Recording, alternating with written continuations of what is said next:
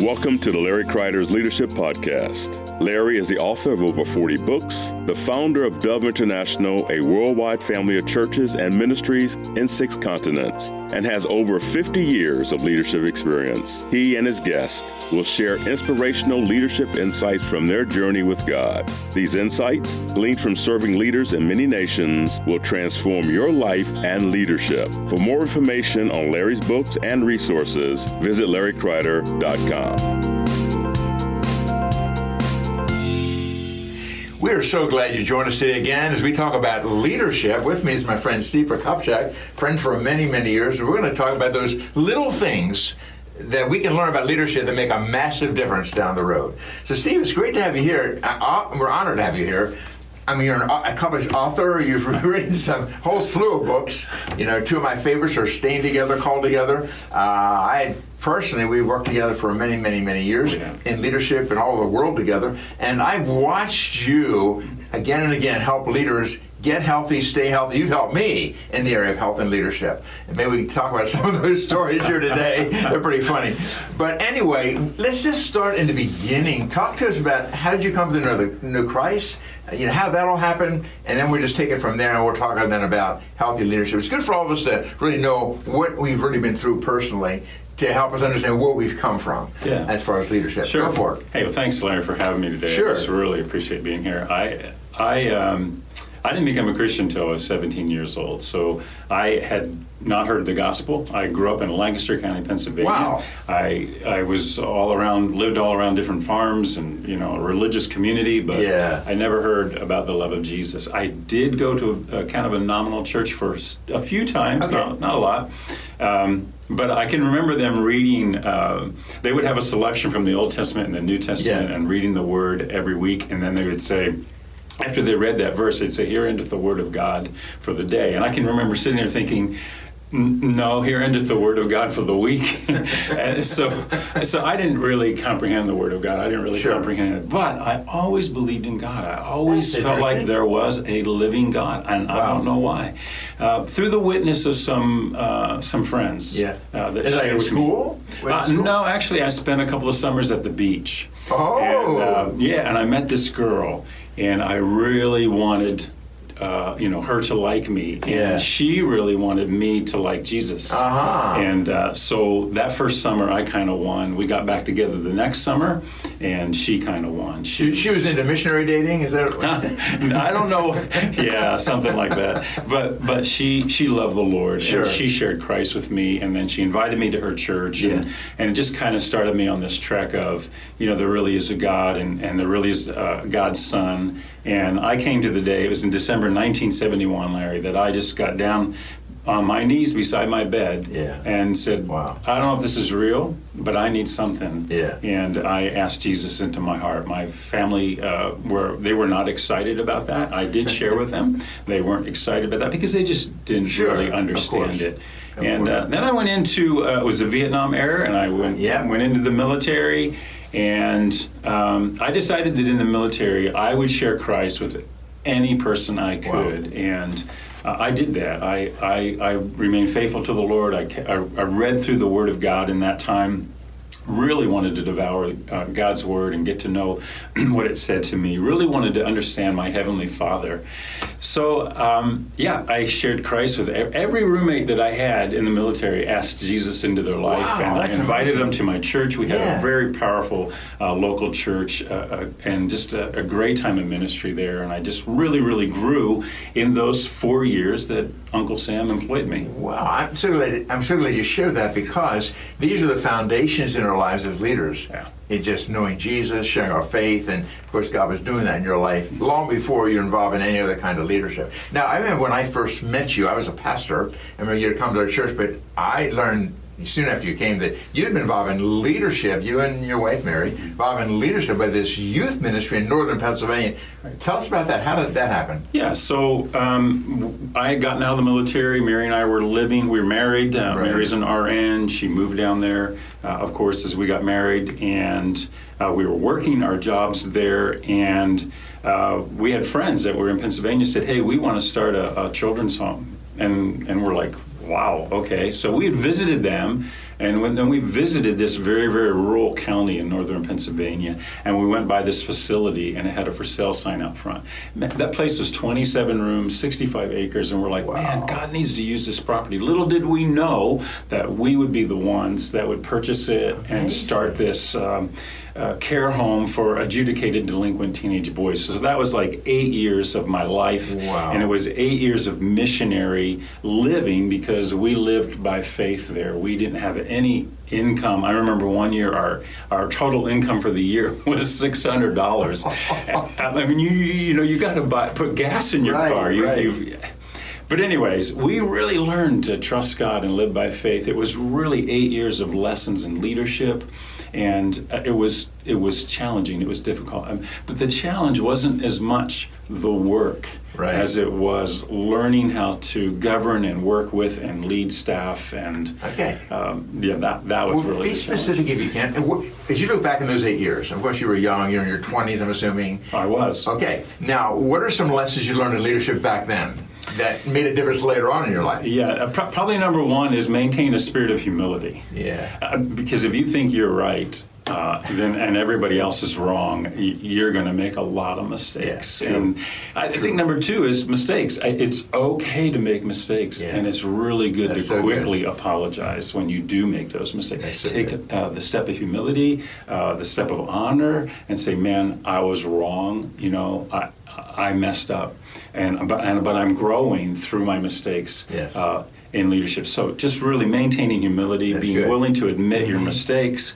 And I think number three is just realizing, look, God's called me to this. And if you know that God's called you, you have the ability to do what God is asking you to do, not within yourself. As soon as you think that you have it within yourself, then you fall to something we call pride. Yeah. Not good. In your 20s, it's really easy to fall into pride. It's not saying like now in my 60s I don't, but it's much easier then because you think you know, but He knows, and just those life lessons, like this was education like at its best. It was the best theological education. It was the best leadership school I had taken because you had to learn on a daily basis to live and serve others. So number four, I would say, keep a heart of service. Yeah, that's leaders excellent. serve. Boy, that is excellent. I mean, those are things obviously that apply to every area of life and apply to every age. No matter how long we're in leadership, those things still apply. Now, you came back from this northern Pennsylvania ministry to delinquent youth, and you came back and just looking for a change. And I remember you being part of our church, and I saw you had a real counseling gift on you. You remember those days? Right. Yeah. So talk to us about your transition in life and what you learned during that transition. What else were you involved in? You're involved in some other foster care stuff, right? Yeah. So for some years we ran that ministry by ourselves, my wife and I, and then the Lord finally called us beyond that. And we moved to Lancaster, Pennsylvania area, and we started attending Dove International Church, and just fell in love with it. Loved the people, loved everything that we were walking through there. But then also, I was had to go back into graduate school, and we had our third child, and we're living in a small 2-bedroom apartment, trying to afford all of that. And then also became small group leaders for Dove. And at the same time, God was providing for us for the first time in our married life after 12 years to be able to build a home. And I was personally with another guy constructing that myself. So we had a lot going on in our lives. And I was working as a social worker, now not working directly in my home with adjudicated delinquents, but as a social worker with those kids in the court system and all of that. And I did that for several years. You approached me, and I remember this. I had like 3 or 4 dinners with you. You were approaching me saying, would you come? We need help. Our church is growing, and we need counseling. And can I tell you why? Here's why. I was doing all of this counseling. And I'm not a counselor. Right. And number 2, we started a Bible school on the side, and we had a counseling course, and I was teaching and you the were counseling. Teaching it. That was really scary because I was not a counselor at all doing this stuff, and I saw you. I thought, this is gold. We need you on our team. But you were tough to get. I remember that. Yeah, so I remember talking to Mary, my wife, saying, maybe I could get 5 dinners out of him. I just keep saying no, and I get this wonderful time with Larry Kreider. It's amazing. It's great. But you were asking, saying, Steve, could you come and could you help us? And I said, no, I can't. I'm in the midst of building a home. I'm leading a small group. I'm going to graduate school, but I do finish that spring. I was going to finish that spring, graduate that spring. We had a 3rd child. I said, man, it's a terrible time to change jobs. And then what happened was my supervisor was moving to start a new child welfare agency. I would be in charge of this office. I didn't want to do that because that's a lot of administration. I wanted to work with people. So I came to you and said I would volunteer 1 night a week. And so I did. I came in Friday nights, and my office started to fill up every Friday night. And I remember one night driving home from that, like, okay, so what's the difference counseling in this church system versus being this secular caseworker with all these kids and foster parents, etc. And the difference was Friday nights, people came to my office and they wanted to change. And I had worked for so many years with people that just were part of the system and didn't necessarily really want to make any kind of heart change. Well, no. I found again and again, and I'm sure you concur, that if people don't want to change, you can only take people so far. Right. And when people, in them in their hearts, they have to want to change. And we can help them, and we can pray for them, we can give them good counsel. But unless we are willing to change, we're not going to change. Yeah, I think that difference of coming, saying, help us, we have this issue in our marriage, or I have this issue in my life, is really a wonderful starting point to be able to recognize this is something that I want to change in my life. And then I learned the difference between those persons who come in that position and the persons who come and say, yeah, I know the Word of God says that, but... And I'm like, there's no buts in this. That is what the Word of God says. And the Word of God says that, but then they start writing their word, and they say, well, this is perhaps how God, why would God want to change this because this feels so right or feels so good, even though it's not in line with God's Word. So yeah, you're right. It is that position of, I want help. I want input into my life. And I recognize that I couldn't help anyone within myself, but Jesus, the Counselor, capital C, Holy Spirit resides within us, and He gives us that ability beyond our ability. Yes, should we study? Yes, should we read books? Yes, should we learn how to do this? Yes, should we take courses? Yes to all those things. But at the end of the day, if you're not relying on Holy Spirit for His answers, for His insights, and if you're not praying, if you're not having the Word of God out with you and your counselees, then I don't really see a lot of direction and purpose in it. But I learned so much in those years from people because they taught me as well. It wasn't just one way. Right. The other reason, I must admit, that I really wanted you on our team was because we were a young church, and we were growing at 300 people a year, up to 1,000, and soon 2,000, and it was crazy. Good crazy, but it was a wild time in God. And I remember I was the senior pastor. People looked to me to do the premarital counseling. I didn't know how to do that. So I remember one day I found this article in a Charisma magazine that said 50 questions to ask if you want to get married. So that became the premarital counseling. And I kind of passed it out. And then I knew you had a heart to help young couples. You did. Right. So talk to us about how that happened. We want to talk a little bit later about leadership. But I want to talk to us a bit about how you got into pre-postmarital counseling. Obviously, as a staff counselor, you started there, but talk about what that looked like and what you learned in that process. Right. Well, it was a few months later that we made the decision that we would come on staff with Deb and serve in the counseling ministry. And we recognized that we weren't really preparing couples very well. And I had asked you, what are you using? We looked at it. And then we did this research. I went out and I bought everything I could find on premarital counseling. And to be honest with you, Larry, the Catholics had some of the best stuff that there was. Their pre-Cana stuff, their premarital retreats. Yeah, they were good, I remember. They did a good job. There were a few Christian authors that were writing at the time, but we weren't really super impressed with a lot of it. So what we did was we put together a questionnaire, and we went to those couples that had been married within our system, and we asked them a lot of questions and basically saying, what would you have liked liked in That's your premarital? What would have been the need? And these were the best people to ask because they went through it. They got married. Now it's postmarital. And we asked a question about, you mentioned postmarital. That didn't exist at all. We couldn't find anything in the literature on postmarital.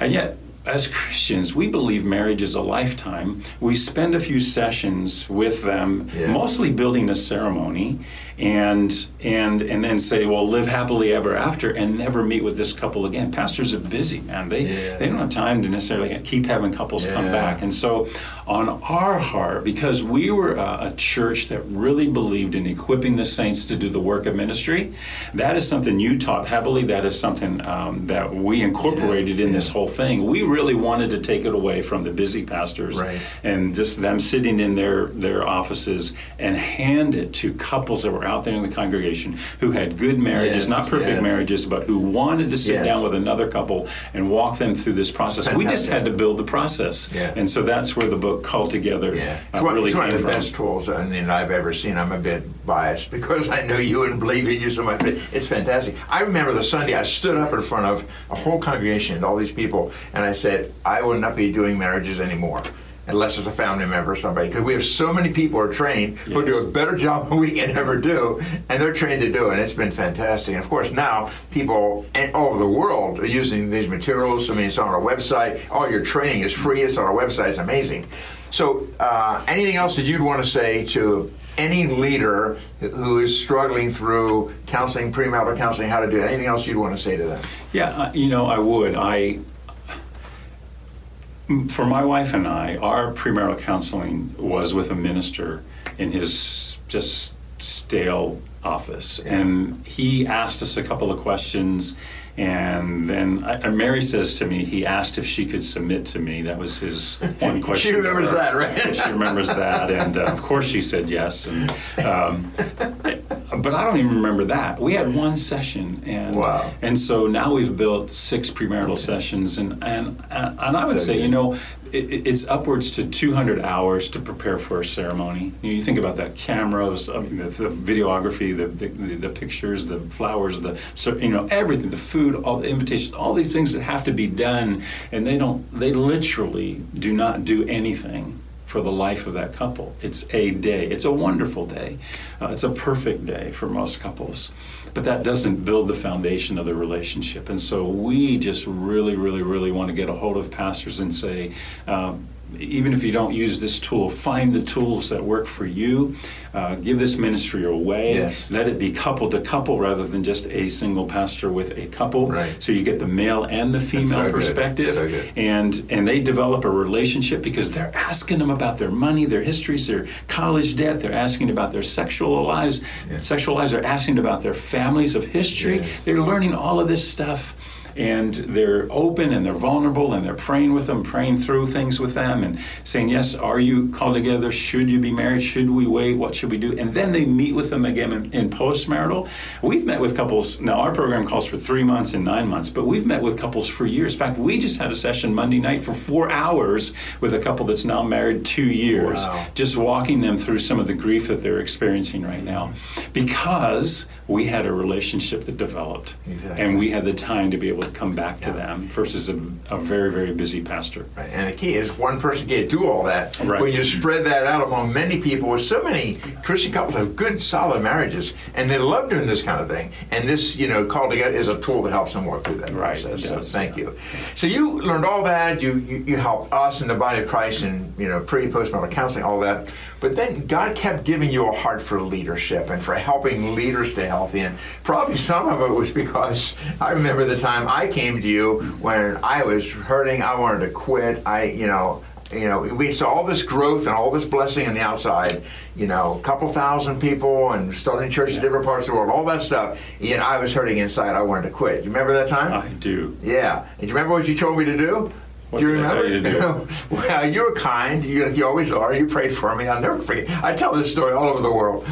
And then you gave me, and that was the day of cassette tapes. Oh. Remember that? Starting to come back. Uh-huh. So you gave me this cassette tape, and you said, this tape will really help you. Yes. Remember that? I do. And so I remember a couple weeks later, I'm driving down the road, and I take this cassette tape and put it in my car, and I listen to this guy talking about people who have a Messiah complex. So I'm thinking, that's me. You know, I think I've got to be the Messiah. I've got to fix people. I can't do that. And I listened more. I thought, man, this is so familiar. Then I realized you gave me. You gave me my tape. It was your teaching. When I was training future leaders. Remember that? And you thought that was so funny. I thought it was God, you know. I was trying to obey the Lord. And I thought it was so funny, too. Yeah. And you're one of the first people who ever taught me about the need to find your significance, you know, and who you are in Christ more than what you do. Yeah. And I remember, I tell people all over the world that what I learned through that hard time in my life is Jesus loves me. This I know, for the Bible tells me so.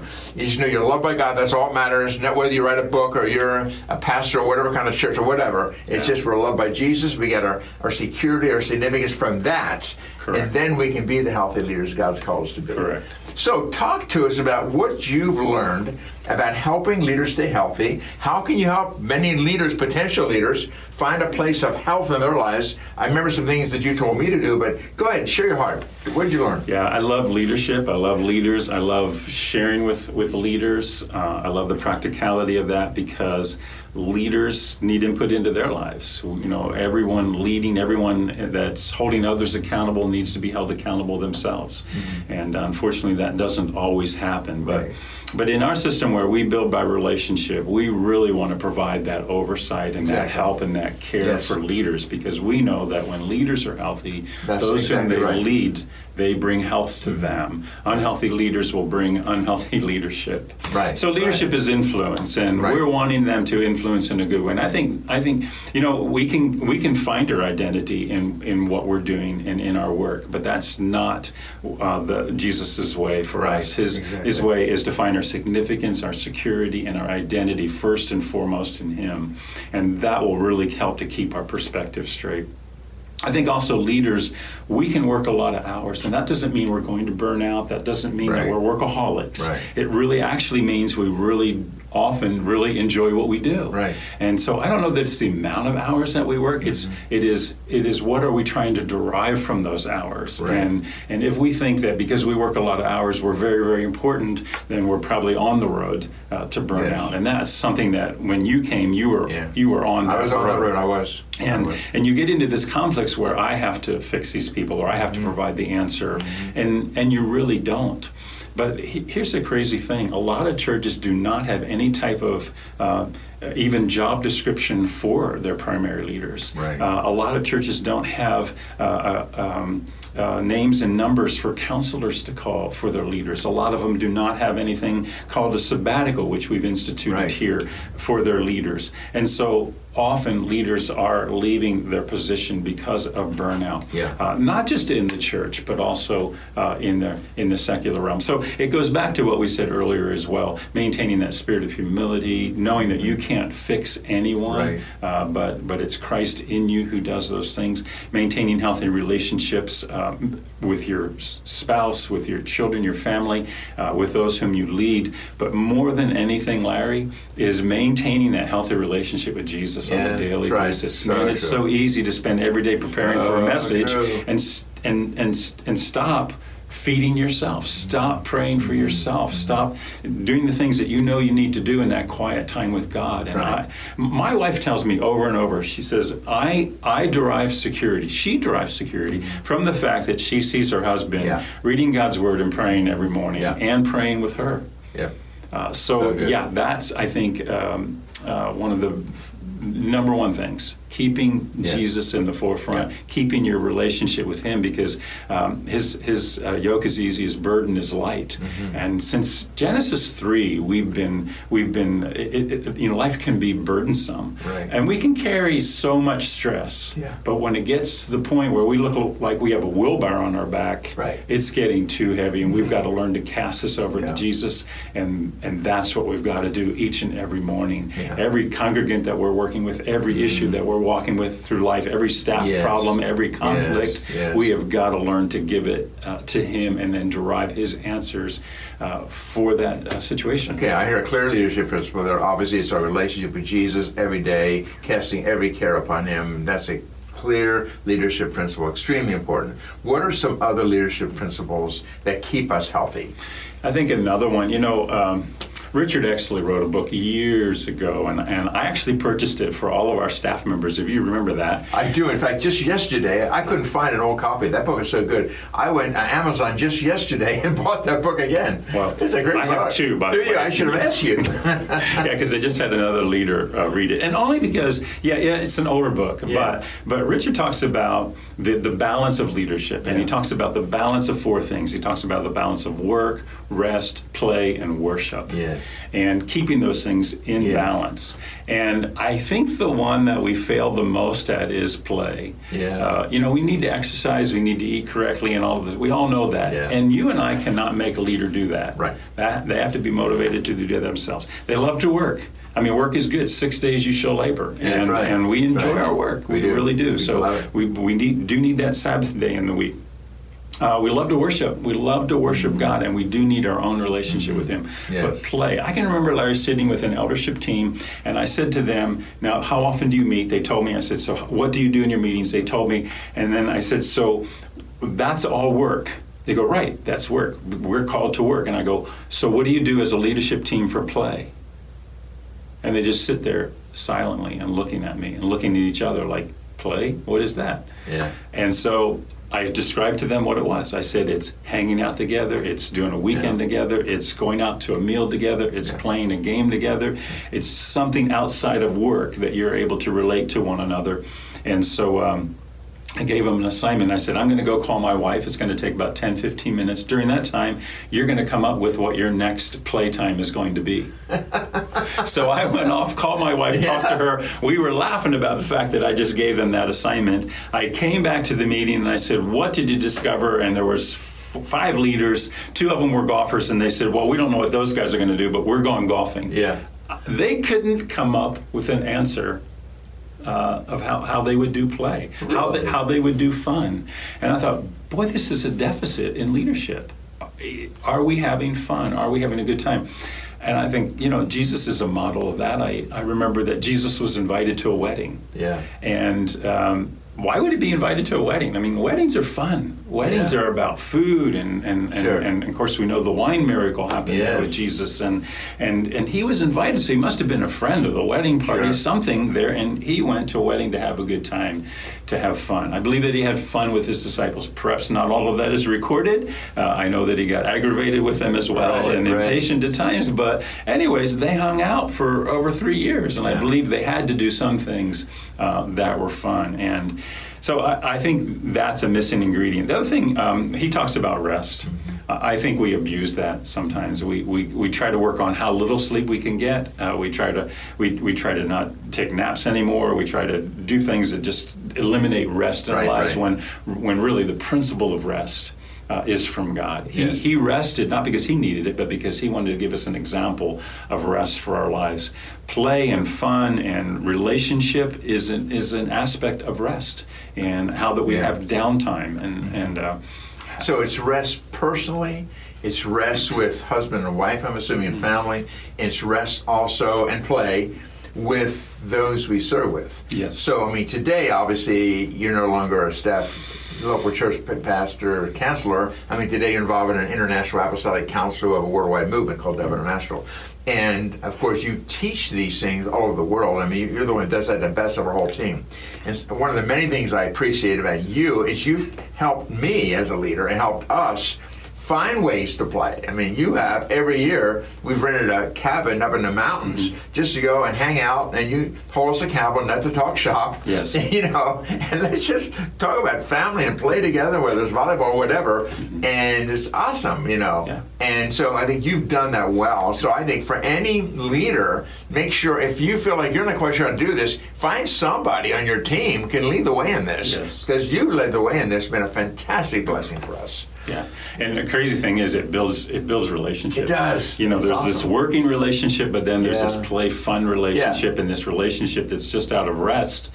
And you sit in the front porch with a cup of coffee, no agenda. Your date books are not out. Your computers aren't open. Yeah. You just got to talk about life. Yes. And it's just healthy. Yeah. Or at midnight playing some kind of a crazy card game or something at midnight. It's awesome. You see sides of people you never see in the work environment. Yeah. And it's fantastic. Yeah, we have a good time, have a lot of fun. We have our children come, and our children get to meet and play and hang out with these adults that their parents work with, and the other children from the other families, and so. Yeah, I know when you started years ago, my kids, for some strange reason, they always said, "We love, Dad, the people you work with." Well, I think it came because of those times together and seeing just the life side of all of us, and that made a huge difference. Difference. So good. So, you talked a bit about rest. Let's talk a bit about sabbatical and the need for sabbatical. I mean, you helped me with that because basically the time you gave me the cassette tape, what we decided was you encouraged me to work with our leaders and take a 3-month sabbatical at that point because I was burned out or almost burned out, and it was life changing for me. I came back a whole new person.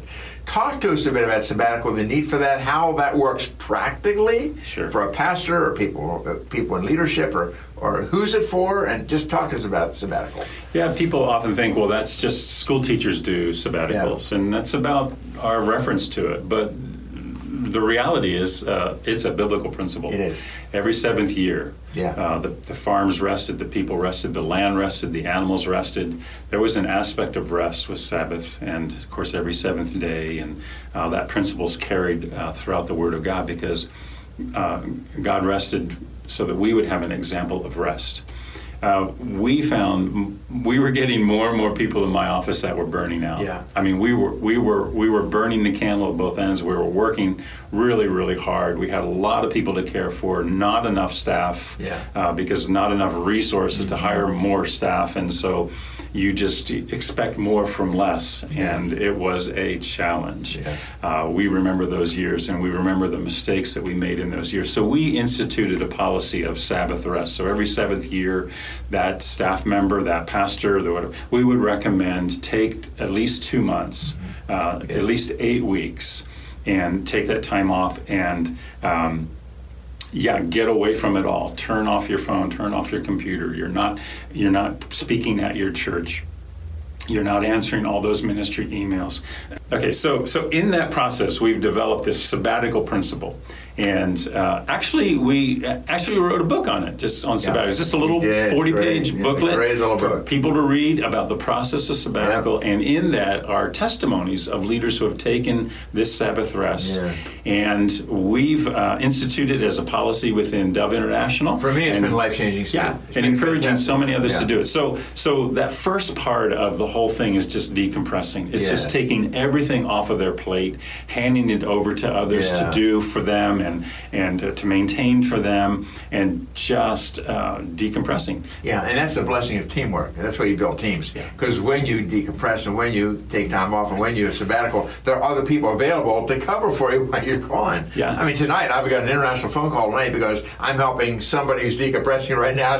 One of our teams on sabbatical, helping him, working with the leaders playing a church in another country. He would be doing that, but I said, no, you don't worry about that for 2 months. We'll cover for you. Different people helping cover the tracks, and that's the way we do that. That's why teamwork's important in this process. It is, but it's a sabbatical. It's a couple of months, not just off. It's not just to get other education. The purpose really is rest. The purpose really is to be able to evaluate and to hear from God. So that whole decompression piece is just hanging out with your family and getting to know those people again, and maybe doing a few small projects at home. But then we want an educational piece or a counseling piece, someplace where they're getting input into their lives. And then we want a piece in that where they're hearing from God. So there's three basic areas. I mean, this will help a lot of leaders. 3 basic areas you're saying on a true true sabbatical really works, right? Well, the fourth one, we would add a fourth now and saying, do those three and then add revelation. Like that fourth part is, okay, what is the revelatory word from God for me for the next 7 to 10 years? Yeah. Where am I going? What am I called to? And in that revelation, what do I put back on my plate? What do I leave off of my plate? Those are all things that as you go through this process and you're spending time, concentrated time with God, you've decompressed, you've gotten some input into your life, maybe even some counseling, which I've done on a sabbatical. I even had my children with me to do that. They weren't thrilled, but they did it, and nice to dad. I took them out for pizza. That worked. So it helped me to continue to evaluate, and just the whole process, then even of fasting and hearing from God, getting to the point where I felt like I had that fourth segment, the revelation, to go back to what I was doing, or maybe it's not even that. Maybe it's God's changing something up. Maybe you're going to another position. Maybe you're going to another place. Maybe you're doing something totally different. But if you don't get out of it and get into the season of Sabbath, you probably just keep doing what you're doing, and it'll continue to make you crazy. Yeah, I am eternally grateful for the principle of Sabbath. A lot that you taught us. And I look back now for the first Sabbath I had, which was the 3 months when I came back a new person. But I had revelation. I went to the mountains and prayed, and God met me. And not just for me, but for a whole church, which ended up being a whole movement of now nearly 1,000 churches. But that came because of sabbatical and listening to God. Or I think I'd have been out to lunch, and who knows what would happen after that. So just so grateful to God for you. So again, to reiterate, the 4 basic areas, 3 plus 1. Give it to us one more time. This is so important for leaders to understand. When you take this break, these 4 things should happen. And should they happen like 2 weeks for this and 3 weeks for this, or is it just it should happen throughout the time? Sure. Yeah. So rest and decompressing is just that first segment. Yes. Second segment is some type of evaluation of where you've been and where you're at, and then so you can go into where you're going. So then within that time, we also recommend reading some books for yourself. Getting input somehow. Getting some input. Getting some counseling. We've had so many leaders say, "Oh, I don't need counseling," but then we recommend it, and they get into it. And it's like, "Oh, that was so helpful for me." Exactly. And because that person knows how to just help them walk through some things.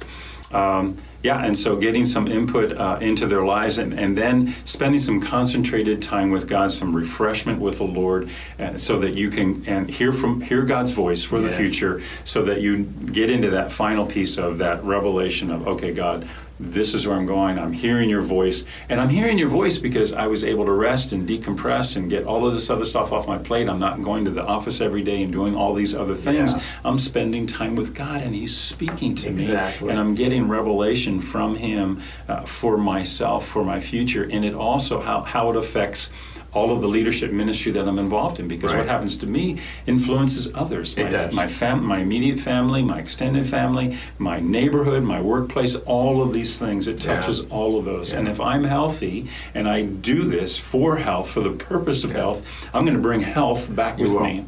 Because we can give information to people, we can give principles to people, all those things. We can pray with people, see signs and wonders, all the things that are very important. But the truth is, we impart who we are. Yes. And so if we're not healthy, we're going to impart something that's not healthy then to the next generation. On a humorous side, I remember back when I came to you back in the day, and you recommended the first sabbatical, that a movie that was very, very well known at that time was Bill Murray and What About Bob? Remember that? What About Bob? Yeah, and I remember he said, I need. Dr. Marvin was this guy, and I called you Dr. Marvin for a while. But we had lots of fun with that. I remember showing up at your door because in the movie there's a goldfish, remember that? Yes.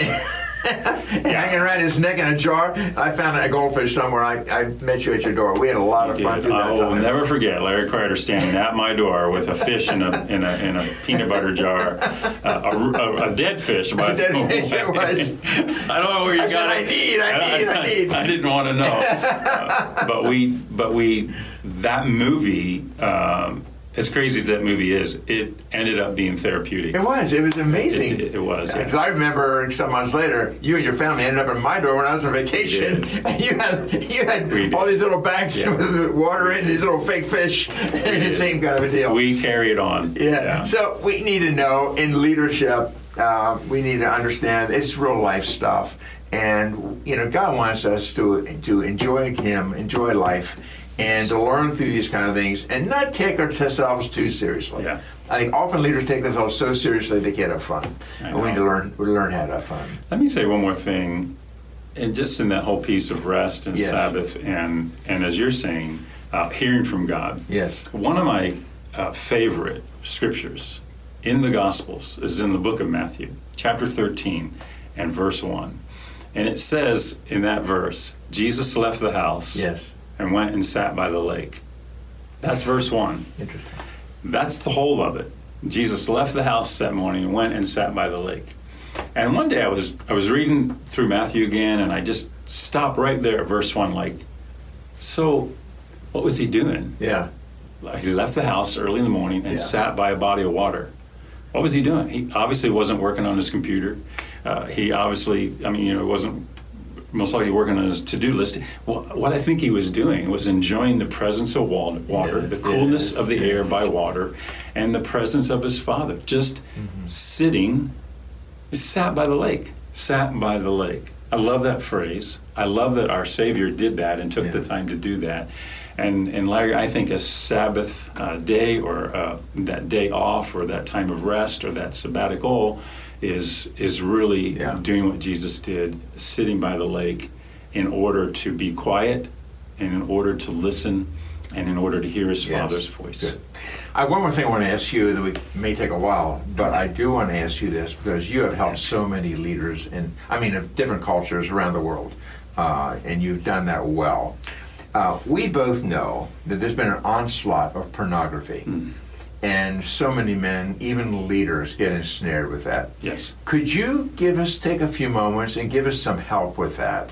How do we, if we're ensnared by pornography, whether a leader or not a leader, give us some help with that. Where do we go? What do we do? Are there any steps? Anything you could give us that would help us with that? Yeah. Well, that's a huge topic today, and the statistics that we keep reading is that 1 in 2 pastors have been in some way, not addicted, but in some way involved in pornography, whether it be out of loneliness or working too many hours or not having friends themselves or not having a good relationship with their spouse or whatever the reasons, but turning to that as a source of emotional feeding or and it's just obviously not God's will or God's best. Exactly. It is an aspect of sin. We would just very clearly call it sin in order to view those things. Yes. It is the lust of the flesh, the lust of the eyes, all these things. We know this from the Scripture. But obviously, so many are drawn to that today. Here's an interesting thing. Wherever the internet has opened up around the world, wherever there's been a higher speed Wi-Fi for people, that statistically, the thing that's downloaded the most is pornography.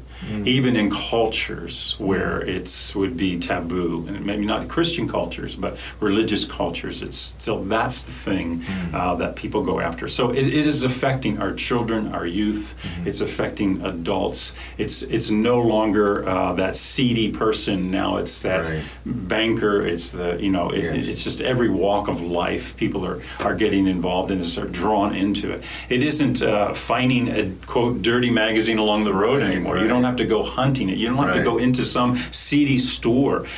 All you have to do is turn your computer on. And so it's available, it's accessible, and it seems like the enemy is right there with it in order to somehow bring some type of comfort or emotional comfort or, I don't know. Leaders go through a lot of pain, have a lot of difficulty sometimes in their lives and relationships.